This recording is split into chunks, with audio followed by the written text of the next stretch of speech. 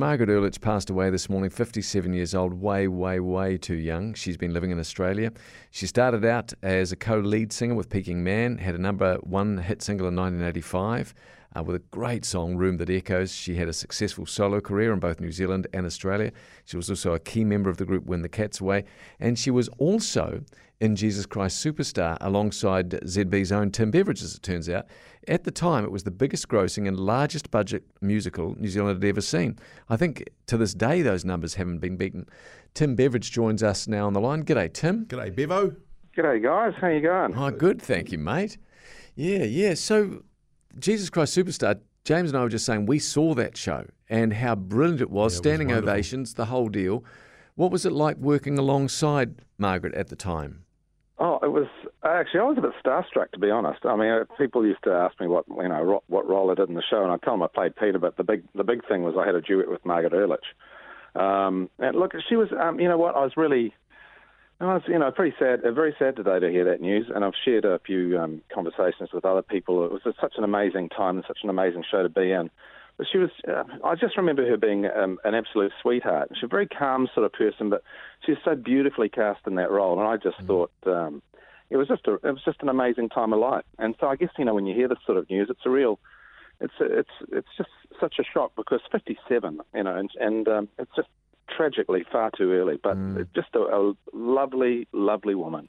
You obviously know a thing or two about singing. You're very accomplished yourself. What made her voice, because some say she was quite underrated in this country, what made her voice so special? I don't know. I think it was just unique. There was no one who sounded like Margaret. You could pick her voice anywhere pretty much if you heard her singing any particular song. And so, it wasn't overly sort of, I don't know, it's difficult to say but I'd say that she probably taught herself to sing and didn't have too much curating along the way, apart from I would imagine she just had a natural talent for using her voice, but it had a really, if you listen to any of the tracks that she's done, there's no mistaking Margaret Urlich's voice. And, that's not, you can't say that about every pop singer. Some people, they copy other people and they're derivative, but she was thoroughly unique. Why was Jesus Christ Superstar so popular as a musical back then? As I mentioned in the introduction, it's still the numbers, the take from that, for want of a better term, hasn't been beaten to this day. Oh God, I almost turned it down. Really? Turned it down initially until my agent had a word with me. But look, it was because it was based on the one they'd done with John Farnham over in Australia, and the production values and the musicians and the people behind it. It was using all the latest technology. It was like they spared no expense, and the lasers and the very lights and the technology. It was just this. I mean, it is a classic musical for all time. If you Google, Jesus Christ cast albums. Oh, I know. We were doing that this morning, and you sung a song with Margaret, didn't you?